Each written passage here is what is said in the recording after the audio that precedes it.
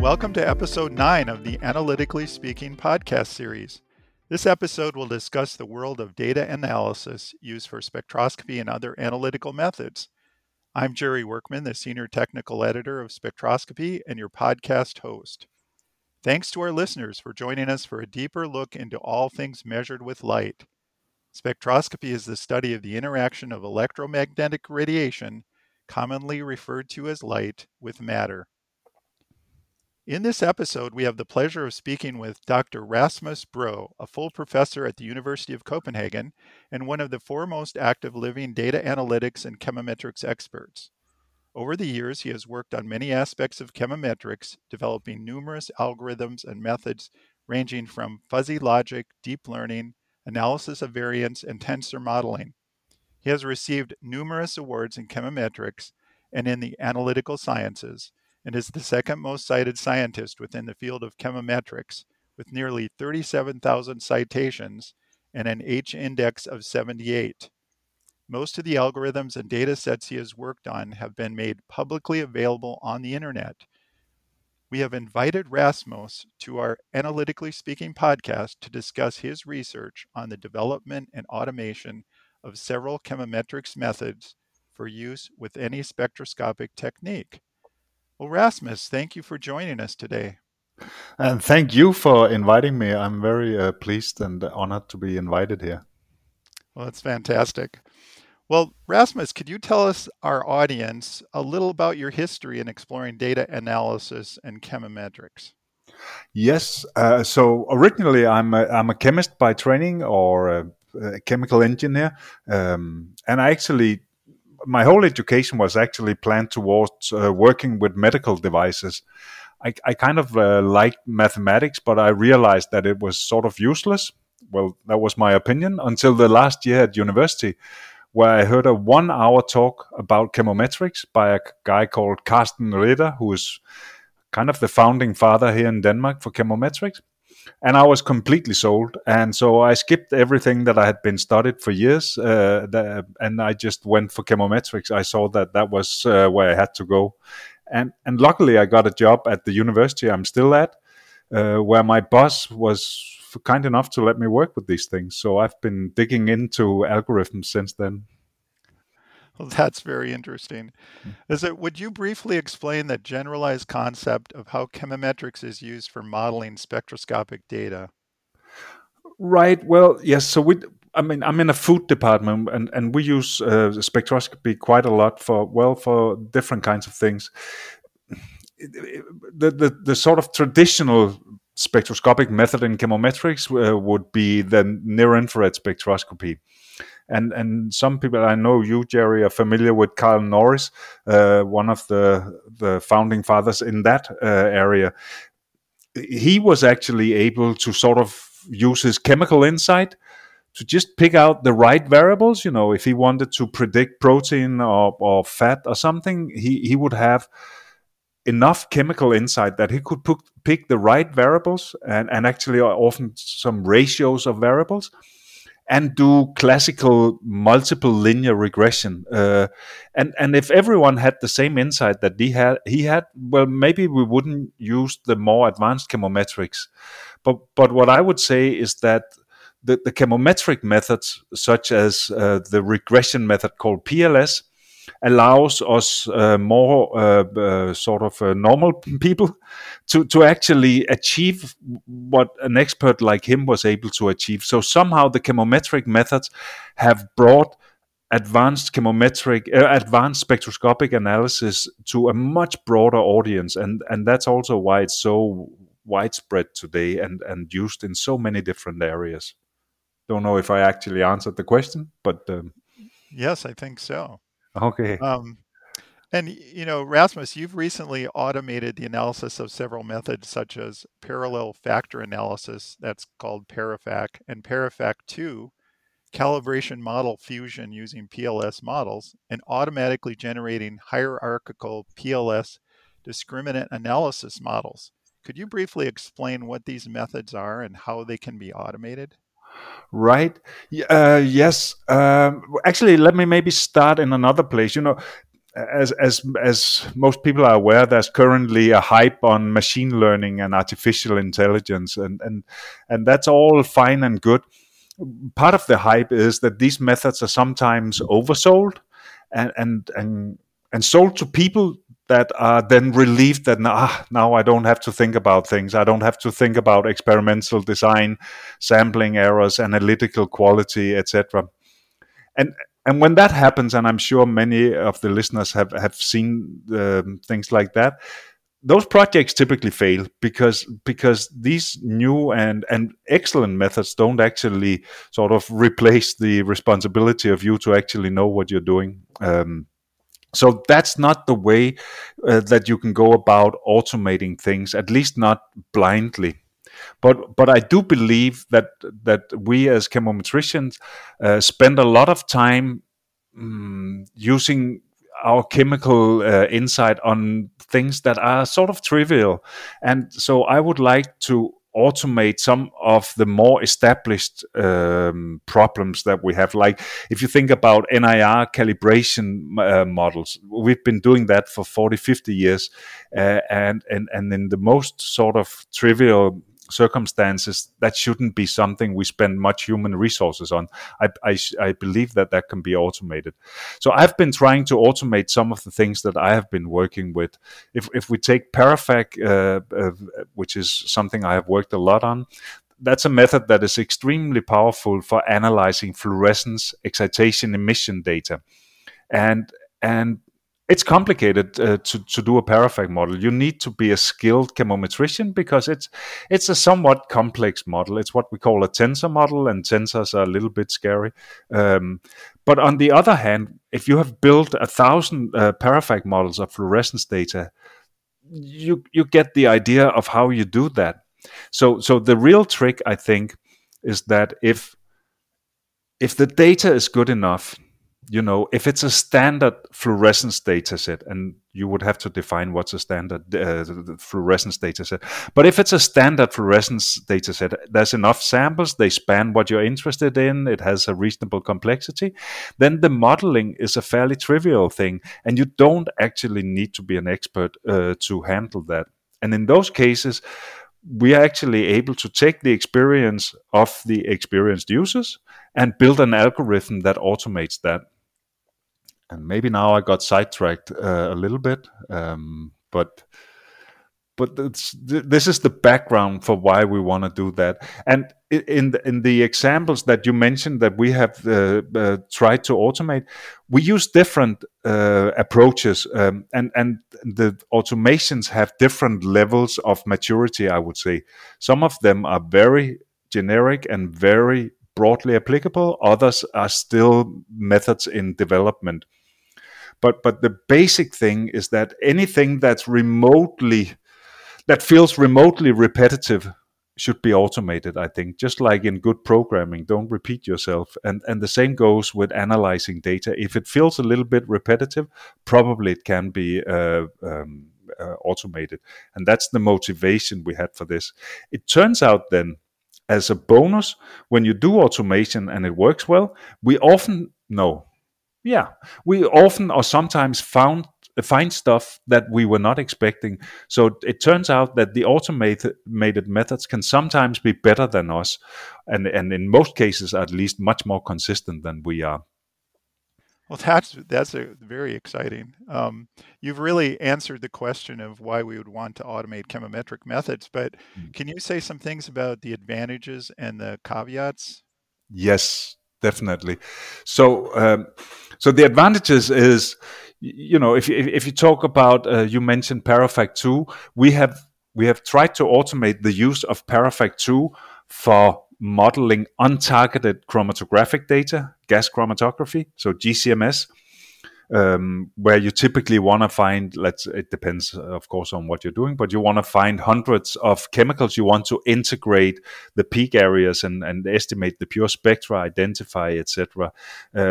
This is something that a person would spend days on doing.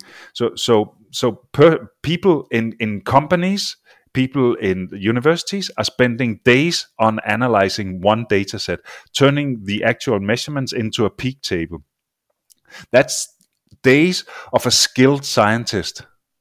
And we believe that we can actually automate that completely. It's not perfect, but we believe that it is way better than the manual methods. And in some of the comparisons we have done to our automated methods with these manual methods, we find that people often make mistakes, of course, because it's boring. And so people will often make mistakes along the way when you sit and manually integrate or whatever is the job at hand. You're going to make mistakes. Now, machines are much better at not making mistakes when doing boring stuff. So the advantage is that we get much better quality. We get also, it turns out, often more information out than you would do manually, and it's cheaper because it only costs a computer.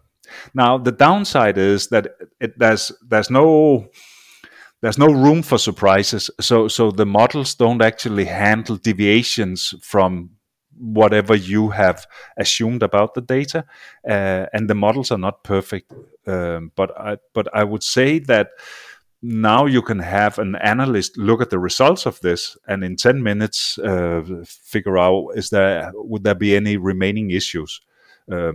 So for many of these, I don't actually see a real disadvantage. They're not perfect, any of them, and they don't work for all types of problems. They have assumptions, but when those assumptions are met, I really don't see a reason why you want to do it, let's say, the old-fashioned way.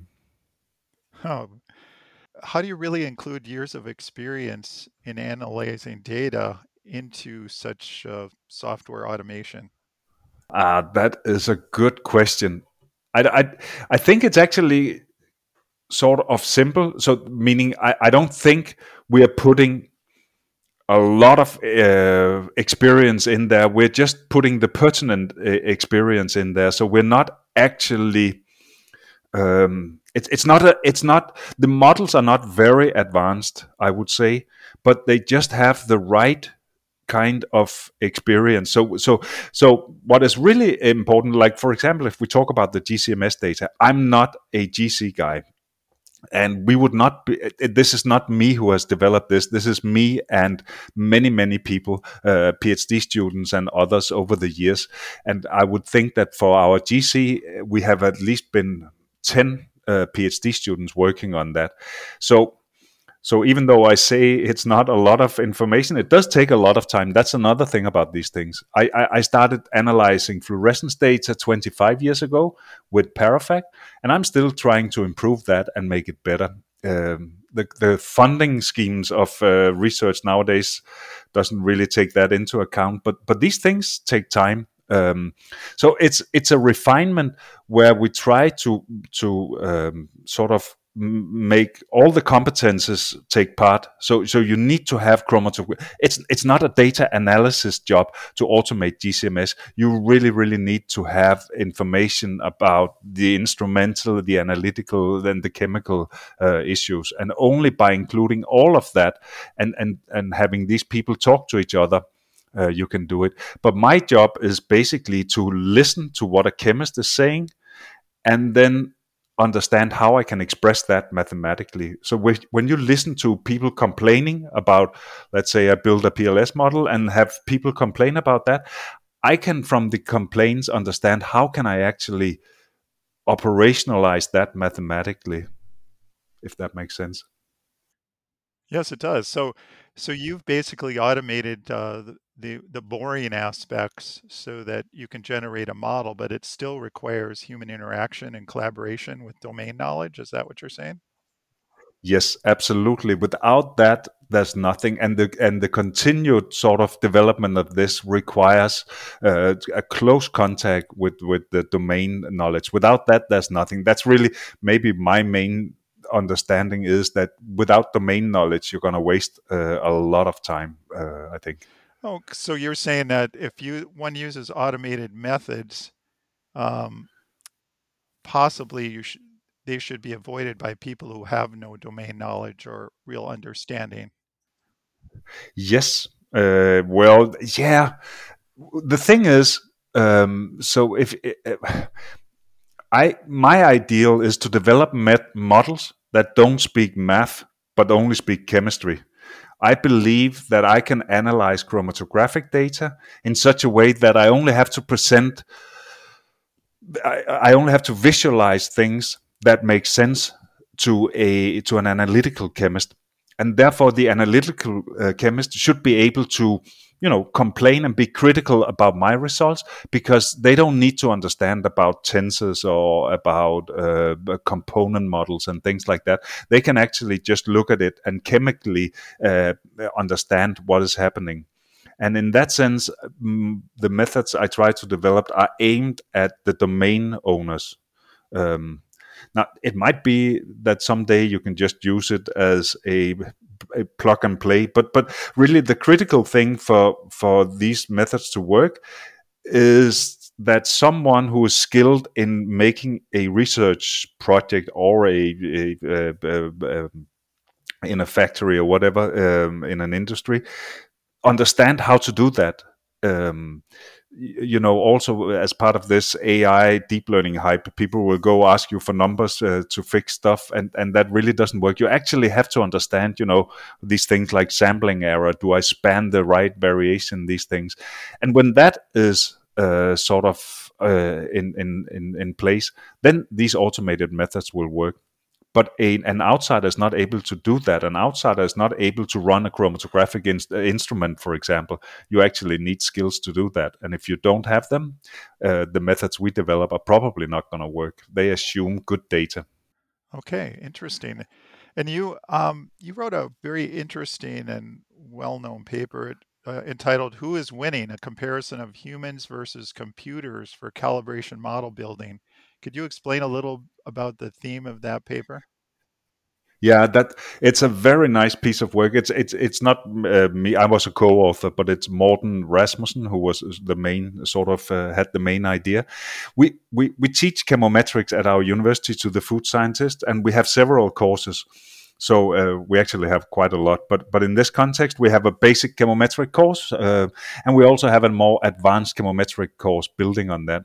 So what we tried to do was to give students some calibration task, which in our world would be a classical PLS calibration task, spectral calibration task.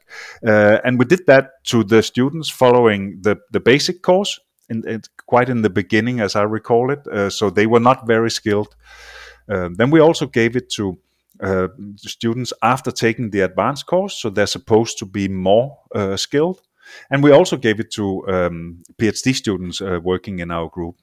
And we gave it to an automated machine learning method for building calibration models. And the result was that if the data is well presented, like a school book example, then you can give it to any monkey, so to speak, and it's going to be fine. There's no problem. But the more difficult the data is, the more critical it is that you have some understanding both of the data and of the data analysis. So we saw that the more experienced you are, the more difference it makes. But there's a lot of data, simple data, where anyone can build a nice model.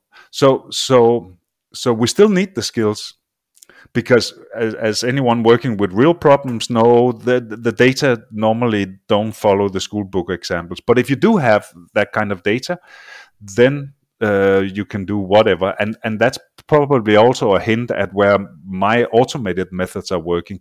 That's mainly for well curated data, I guess, something like that. Well, I can note to our listeners that this paper is cited in the references and further reading section for all those who want to look that paper up.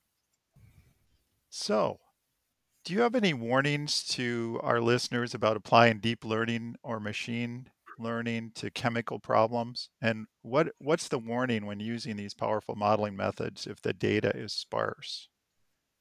Hmm. I think maybe I have a more general warning, which is don't do black box, black magic modeling. you do see a lot of bad applications of deep learning, but maybe you even see more bad applications of the use of p-values and stuff like that. Um, and it's all based on the fact that people are using methods they don't really understand. And if you understand what you're doing, if you're experienced in what you're doing, then all of these methods are very fine and very powerful, but you have to know what they're doing, what you're doing. And the problem, maybe with the deep learning, but not solely with that, is that it's being sold as a black box approach. Like you don't have to understand, and people overinterpret that as I don't need to know anything. Give me a DVD with your or a USB with your data, and I'm going to fix your factory. And things don't work like that. So I think my general advice is just to be be skilled in what you're doing. I don't mind if you're doing deep learning or linear regression or lasso or whatever, as long as you know what you're doing and you know the pitfalls, you know what you have to be careful about, I would say. That sounds like excellent advice. What are some of your all-time favorite software or books or papers covering chemometrics? Okay, so now I think I'm gonna reveal my age, because the things that made the biggest impact on me was what I was reading initially when I was desperately trying to understand what this PLS model was about, and I really couldn't figure it out. Um, Eventually, I managed, and I would say one of the papers that meant the most for my understanding of PLS was a paper called PLS Regression Method. It was written by Agner Höskulsson in 1988, I believe, and it was, for me it was a revelation. Maybe when you read it today, well, actually still today, I would say that it's an interesting paper. It presents a lot of insight, but at the time you have to remember that it was not well understood exactly what PLS was doing, but that paper really nailed it, at least for me. And similarly, at that around that time, there was the book Multivariate Calibration by Harold Martins and Tormod Ness from '89. That everything in that book was just extremely interesting for me, and I learned so much from that book. That there are probably better books today. Not that it's a bad book at all, but there's been developments also by those two authors, and they have written other books. But that book was just that made a huge impact on me. And sometimes when people think that chemometrics is just about PCA and PLS and maybe some design of experiments, I like to point out the handbook of chemometrics and qualimetrics that was written or edited by Massar and actually a lot of other people at the time. It is a very rich set of books. There's a lot of information there about how widespread and how many subjects are covered within chemometrics. I really enjoy that a lot. What else? Simon de Jong is a Dutch chemometrician, and I would say I have enjoyed all the papers he's written. In my opinion, he's a very was a very insightful guy, and I enjoyed all his papers very much. And then when it comes to software, I will also reveal my age. I really like MATLAB. I've been using MATLAB from the very beginning. When I did my master project in, I have no idea, 93 or something, the internet wasn't really so present at that time, but there was something called Gopher, I believe. So that's pre-HTTP. And on Gopher, you could download a freeware software package called PLS Toolbox.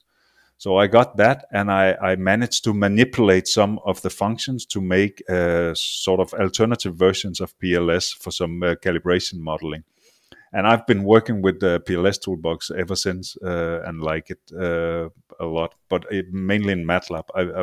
MATLAB makes it so easy for me to be creative, so I enjoy that. I don't have anything against Python and R, but I've just been using MATLAB for 30 years. So for me, it's an extremely powerful tool. Well, that's fantastic. Do you make some of your programs available to? Yes. Yeah. Actually, we've been doing that since the very beginning. So back in the 90s, we were so fortunate that there was a guy in our group who was into IT and had a web server. So right from the beginning, we started making our software and data available. We didn't really have any particular reason for it. We just found it so interesting with this internet, and it turns out that it was a very good way to do quality control on your software, because if I have to put out, if I make a PLS algorithm myself and just make it for myself, maybe I will cheat a little bit and it's fine. But if I have to put it on the internet, I actually have to make sure that it works and that it works correctly. So it's a very good way to force yourself to be a little bit more structured than at least I want to be.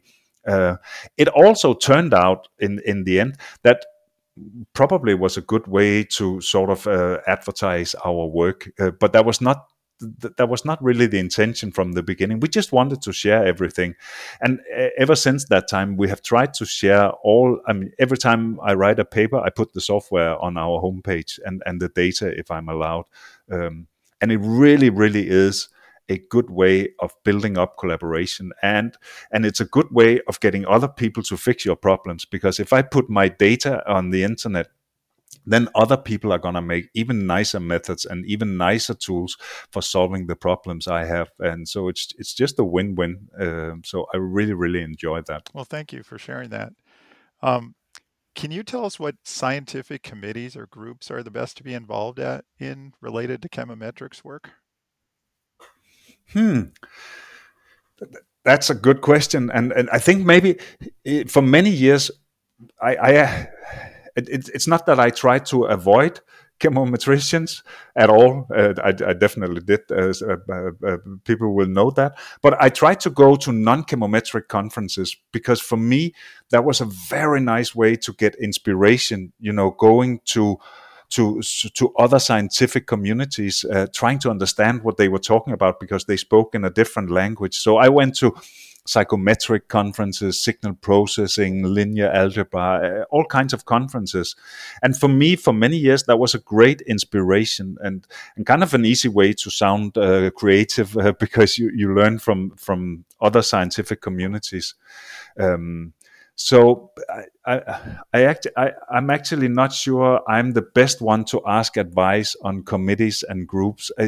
We try to work with as many groups around the world. We always had a lot of visitors from all over the world, and so we believe that we have friends in most bigger chemometric groups, and we try to send our students out and to get visitors from those groups, and that is just it's a big inspiration to get people from other groups that come with other experiences.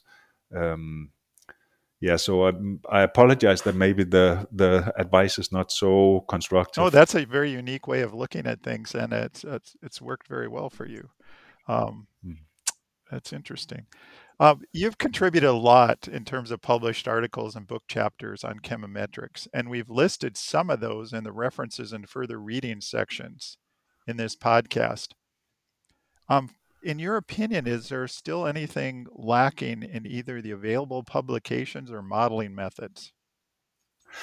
I no, I like the list. We do have. We recently started a new website. For technical reasons, we had problems with our old website, so there's now a new website of the chemometric group, where we're going to have most of our activities in the future. So I think we should add that to the list. And also, I would like to point out that we have a YouTube channel. Um, we are somewhat active on the YouTube channel. We have whole courses on different things like multi-way analysis, or basic chemometrics, how to build a calibration model, how to do pre-processing. And we also have something which I enjoy a lot, which is it's a set of YouTube videos called Monday webinars, where we get people from all around the world to give a presentation of something they're working on currently. And it was something that started during Corona, as is very normal, I guess.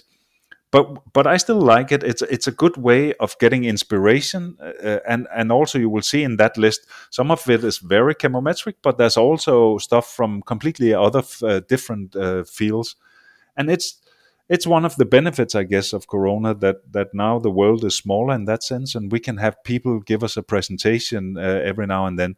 So that's something we try to expand on this thing, and it's run as a webinar, but then we save it on this YouTube channel, so you can go there and watch all of these. There's a lot of nice information. Well, that's interesting. We'll make sure we get those listed in the podcast post. You published a paper describing a solution to a common problem which a lot of people face. They're using chemometrics and spectroscopy, and that's maintaining multiple complex calibrations over time. In this paper, you suggested a new approach for rationally merging calibration models in order to optimally balance the prediction error and the maintenance workload. Can you explain this approach a little bit? Right. Yes. So many large companies are often running, maybe tens, sometimes hundreds, and I even heard of close to 1,000 different calibration models. So that could be 1,000 PLS models or neural network models or whatever. But each and every model, those who have tried to implement calibration models, for example, in production, knows that each and every model needs to be maintained. And that's work, that's real work for each and every one of them. So imagine that you have 20 models. It becomes cumbersome, and it becomes annoying, or at least time consuming, to maintain all these, and it's not really cost efficient, maybe. And what I've seen in several companies is that if you want to avoid that, solution number one is to merge everything into one model. And of course, if that works and the results are satisfactory, that's fine. But it's not done typically because it's, let's say, optimal. It's done because that's just the only thing you explore. So either you do 20 individual calibration models that you need to maintain, or you merge them all into one. And what you will find, well, it depends very much on your case, but what you will often find is that the merged model is going to be quite a bit worse than the individual models. So if you look at the error from the merged models compared to the 20 individual models, you paid a price for doing that. So what we did was that we developed an algorithm that will automatically take you from 20 through 19, 18, 17, etc., down to one model. So you get the whole path from what should I do if I wanted to have 12 models instead of 20, or if I wanted to have 5 models, etc. And what you often find, not always, but what you often find is that there's an optimum somewhere. So maybe actually you get better predictions by merging into free models, because now you get more data for those free models, and if the underlying samples are actually similar, then there's a benefit in the prediction error. And now you only have to maintain 3 models instead of 20 models, and clearly that's an advantage. So basically, what we provided in that tool is a way to rationally and scientifically, whatever, go from 20 to 1 or 100 to 1, or whatever is the case, in a rational way, instead of just saying, okay, only alternative is one model. Now, sometimes you can actually deduce how you should merge, and often that works equally well. I take all the black models and put them together, and I take the orange models and I put them together, and that's actually gonna be a rational way to model. But sometimes it's not so clear, and sometimes it's not obvious what would be the right trade-off, and this method can be really helpful. Excellent. For our listeners, the title of that paper is Calibration Model Fusion, and it was published in the Journal of Chemometrics in 2021, and it's also in our references and further reading. All right. And you've published a paper describing how Parafac offers a very attractive approach for modeling fluorescent excitation emission matrices. Could you explain how this approach works and the advantages over other data analysis approaches? Yeah, thanks. That's a nice question, especially for me, because that's probably what I spend most of my work life on, is Parafac.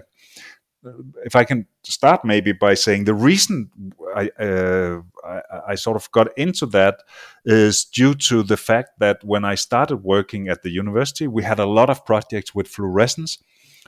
Because we wanted to investigate fluorescence as an alternative to NIR, near-infrared spectroscopy. And we were approaching that with PLS models, which is a classical approach for building spectral calibration models. But it felt a little frustrating since the fluorescence data that we measure, excitation emission, it's not really a spectrum per sample, but it's rather a matrix per sample. And so the data becomes a box, which is called a tensor or a multi-way array. So it always felt a little bit frustrating. And I knew about the concept of multi-way analysis, but I found it very complicated. But I knew that potentially it could be interesting. I struggled writing an algorithm, but I had a brilliant student who wrote an algorithm for a similar model, something called Tucker, and made me so mad that he was able to do that I finally decided I have to make a parafag algorithm. And so I managed finally, and it turned out that it was fantastic on fluorescence data, and it is fantastic because it allows you to do what I call virtual chromatography, and which is really what it is. You can measure fluorescence measurements on mixtures, and then you can resolve them just like you do in chromatography, but with parafag. So mathematically, you can separate the contributions. And it has exactly all the problems or issues that normal chromatography have. You don't get real absolute concentrations, you get relative concentrations, you get areas or similar or signal intensities, but it really has all the properties that chromatography has.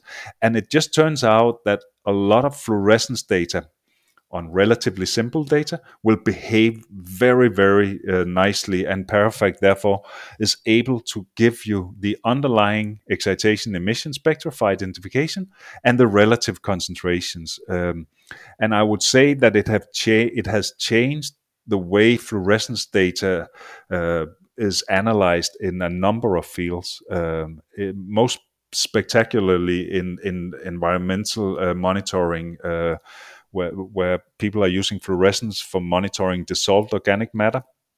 And before parafag, the handling of the data was less than impressive. But now I would say that parafag is the default there, and that's what everyone is doing. So I really think it became a game changer in certain ways of using fluorescence data. Well, thank you. I'd also like to point out for our listeners that this is listed in the references and further reading sections. The title of the paper is E.E. Miser, Automated Modeling of Fluorescence EEM Data. And that was in Chemometrics and Intelligent Laboratory Systems. So thank you. That sounds remarkable. In another paper, and you've mentioned that already in our podcast here, is that you applied Parafac2 for GCMS data. We know that GCMS data can be really complex with overlapping retention time shifted, low signal to noise ratio peaks, etc. So what did you learn from this work, and what would you say are the advantages of using this approach? You're right. Thanks. Yes, we have been working a lot on that for the last 10 years or so. And Parafac 2 was a method developed within psychometrics. It was actually developed in 1972 by a guy called Richard Hassman, a very visionary guy. He didn't know how to make an algorithm for it. He just wrote down the theory and said that's going to be interesting. And so for decades, no one actually knew how to analyze data with this algorithm, because there was no algorithm for computing it. But we found that later on in the early 90s, and it turns out that it just works remarkably well on GC data. So the problems you have with GC, especially untargeted GC, is that you have retention time shifts. That's one problem. You have low signal to noise. You have baseline. You have overlapping signals and stuff like that. And all of this can be handled by Parafac 2. So basically, Parafact 2 is like a PCA model, if you're familiar with principal component analysis. So it splits the signal into some underlying entities. And you can split the baseline from the peaks. You can split overlapping peaks as long as they're not completely overlapping. I mean, they can be completely overlapping, but they can't have the same shape, but they can actually be completely covered in each other, and you would still be able to recover that if the spectral differences are enough to separate them. And so it's a little bit similar to what we did on fluorescence data with Parafact. Then this Parafact 2 model can actually do something similar on the chromatographic data. And there, the gain is much more profound. A lot of fluorescence data on relatively simple samples is quite simple. You typically find that with the signal to noise ratio of a particular instrument, you find 5, 10, well, 10 would even be a high number of fluorophores in a data set of whatever, wine samples or something. But of course, in a GC data set, there's much more information. And also we find there's a lot more information that is hidden that we can't actually see with our bare eyes. But with Parafact 2, we can dig that out. Sometimes we are surprised by what we find in the baseline, where on hindsight, maybe we can see that there's something, but we never actually identified that there was something. But since Parafact 2 sort of, let's say conceptually, it averages over all the dimensions, over the retention time, over the spectral domain, over several samples, it actually provides a huge sort of signal to noise gain by doing that compared to many of the traditional methods. So we find that we can find more information, and actually also something which may not be totally acceptable to an analytical chemist, but we don't have limit of detection in the sense that we quantify all compounds even when they are below limit of detection. So I'm not saying the concept of limit of detection doesn't exist, but I'm saying we quantify all of them, even those who are below. And that's important for us because we're not doing analytical chemistry. We're using the concentrations as patterns in some kind of pattern recognition, like some kind of multivariate models. And we would like to quantify all compounds, also if they're below limit of detection. So limit of detection becomes a post thing. It's something you can decide on later if it's relevant to you. But for us, it's normally not relevant. And we would like to know the concentration, even if it's below limit of detection. So that's one nice aspect of this, I would say. Following on the same topic, you have a well-known Parafact tutorial and applications paper. It has over 3,000 citations. And you use the terms multi-way case and two-way case and multi-way methods and unfolding methods. Could you explain a little bit about what those mean? Right. Yeah. Thanks. So normally when you analyze data, traditionally you have a matrix of data or you have an Excel sheet of data. So that's a table of data. Now, in our terminology, we call that a two-way data set because there's two entries. Maybe you have an Excel sheet with different samples, so the rows would be different samples, and you measured some variables. That would be the columns. So you have a sample direction and you have a variable direction, and that we would call that a two-mode or two-way case, meaning a matrix. And the reason we use that is that we can then also generalize this. If you have several Excel sheets, that could be a multi-way case. So now I'm measuring on all the samples, I'm measuring these variables, but I'm doing it at time point 1, 2, 3, 4, which then becomes different sheets in the Excel sheet. And that would be a multi-way case. It's also nowadays, well, let me back up and say, these methods most of them were developed in psychometrics in the 60s and in the 70s. A lot of the pioneering work took place, and they often call them multi-way data. Later on in chemistry, we looked into the same things. In particular, the group of Bruce Kowalski in Seattle looked into this, and they call them tensor data. So a three-way array could also be called a third-order tensor. So that's another notation that might be a little bit confusing. Nowadays, multi-way analysis has spread into all kinds of data science and machine learning and AI. And in general, in most scientific fields, it's now referred to as tensorial data. So people would call it tensor data rather than multi-way data. But in chemistry, we are a little bit old-fashioned or historical, so we still prefer maybe the terms multi-way and two-way. Now, once you have extended, going from a matrix to a three-way array that's a big leap, perhaps. But once you have done that, it's very easy to go further on and say, well, I could measure this three-way array at different locations. That would give me a four-way array, or I could measure it using different chemical treatments. That would be a six-way array, seven-way array, etc. The extension to higher order data is not very complicated. The big conceptual difference is from 2 to 3, but also the big gain, I would say, is from 2 to 3. Certain things happen when you go from two-way data to three-way data. And a lot of the basic concepts that people who are skilled in linear algebra are used to, they suddenly don't apply anymore when you go to multi-way data. That's actually also one of the things that intrigued me initially. There were certain things that were unknown or mysterious, and actually they still are sort of like some concept of rank is very well established for matrices, but not at all so for three-way arrays. Now, if let me continue and explain about the unfolding. So if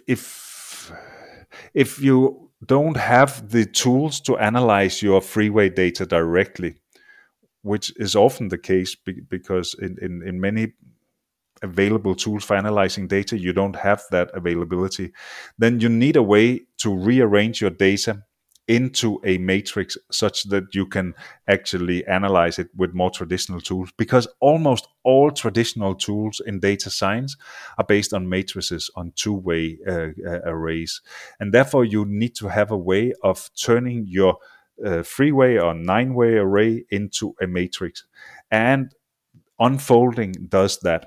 It's also more recently been named matricization, which sounds a little bit terrible, but those of you who know something about linear algebra knows that there's something called vectorization, and matricization is a similar term, where you simply rearrange your three-way array in such a way that you can now present it as a matrix. You basically put the Excel sheets next to each other, and then you have unfolded your data to a very long Excel sheet that you can now analyze with traditional methods.